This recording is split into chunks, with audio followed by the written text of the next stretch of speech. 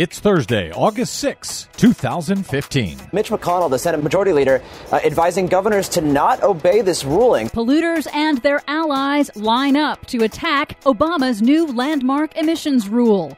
Majority of Americans support cutting emissions and fighting global warming. The U.S. is finally getting an offshore wind farm. Plus, hello, I'm Jim Gilmore. Republicans get a new 2016 contender. Guess his position on climate change. Go ahead, guess. I can't. I don't even know who he is. All of those guesses and more straight ahead. From BradBlog.com, I'm Brad Friedman. And I'm Desi Doyen. Stand by for 6 minutes of independent green news, politics, analysis, and snarky comment. It's typical of the Obama administration taking executive power he doesn't have. Really? Jeb Bush? The Obama administration is taking executive power it doesn't have? Really? This is your Green News Report.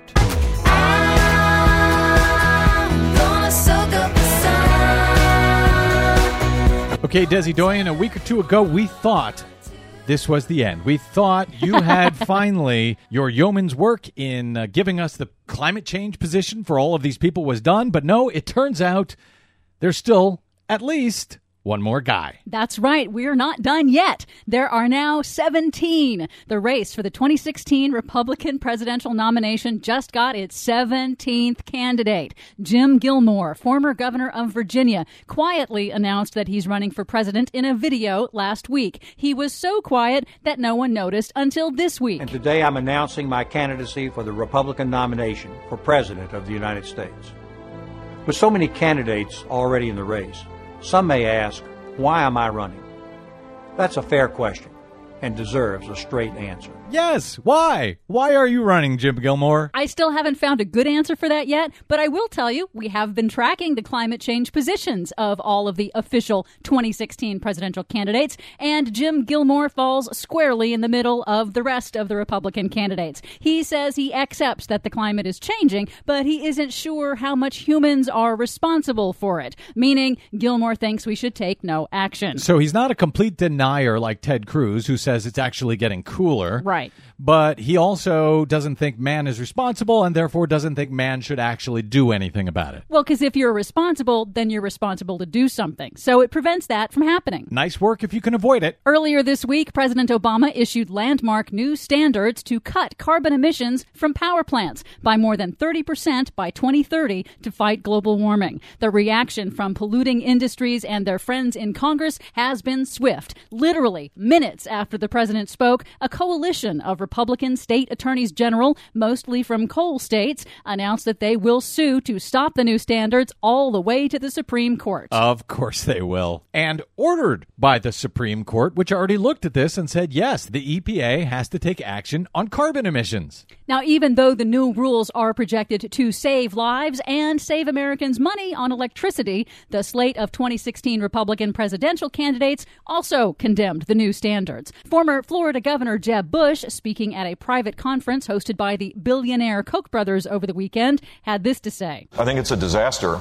It's typical of the Obama administration taking executive power he doesn't have. And I believe it's unconstitutional. And I think in a relatively short period of time, the courts will determine that as well. Actually, Jeb, why don't you talk to your brother about it? Because he knows that the courts require them to do this. That's why the George W. Bush administration did not open the endangerment finding from the EPA when your brother was the president. And by the way, doing more executive actions than Obama has ever dreamt up. But go ahead, Des.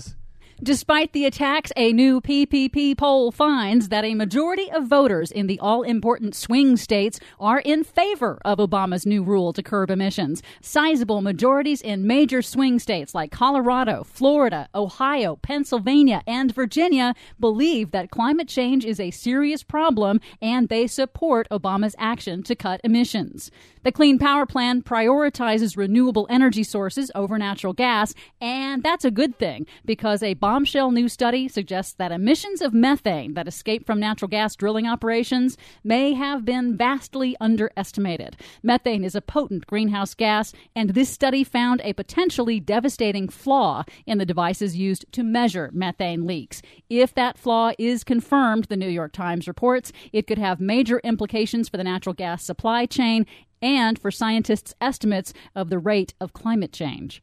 Finally, some good news. America's first offshore wind farm has finally begun construction off the Atlantic coast. Although many European countries have been using offshore wind farms for over a decade, this is the first one for the U.S. It is not the famous Cape Wind project that's been opposed by wealthy individuals on Martha's Vineyard, from the Koch brothers to the late Senator Ted Kennedy. This one is off the coast of Rhode Island and is slated to begin generating clean electricity within 5 years. For much more on all of those stories and the ones we couldn't get to today, please check out our website at greennews.bradblog.com. Find us and follow us on the Facebooks and the Twitters at Green News Report. I'm Brad Friedman. And I'm Desi Doyen. And this has been your Green News Report.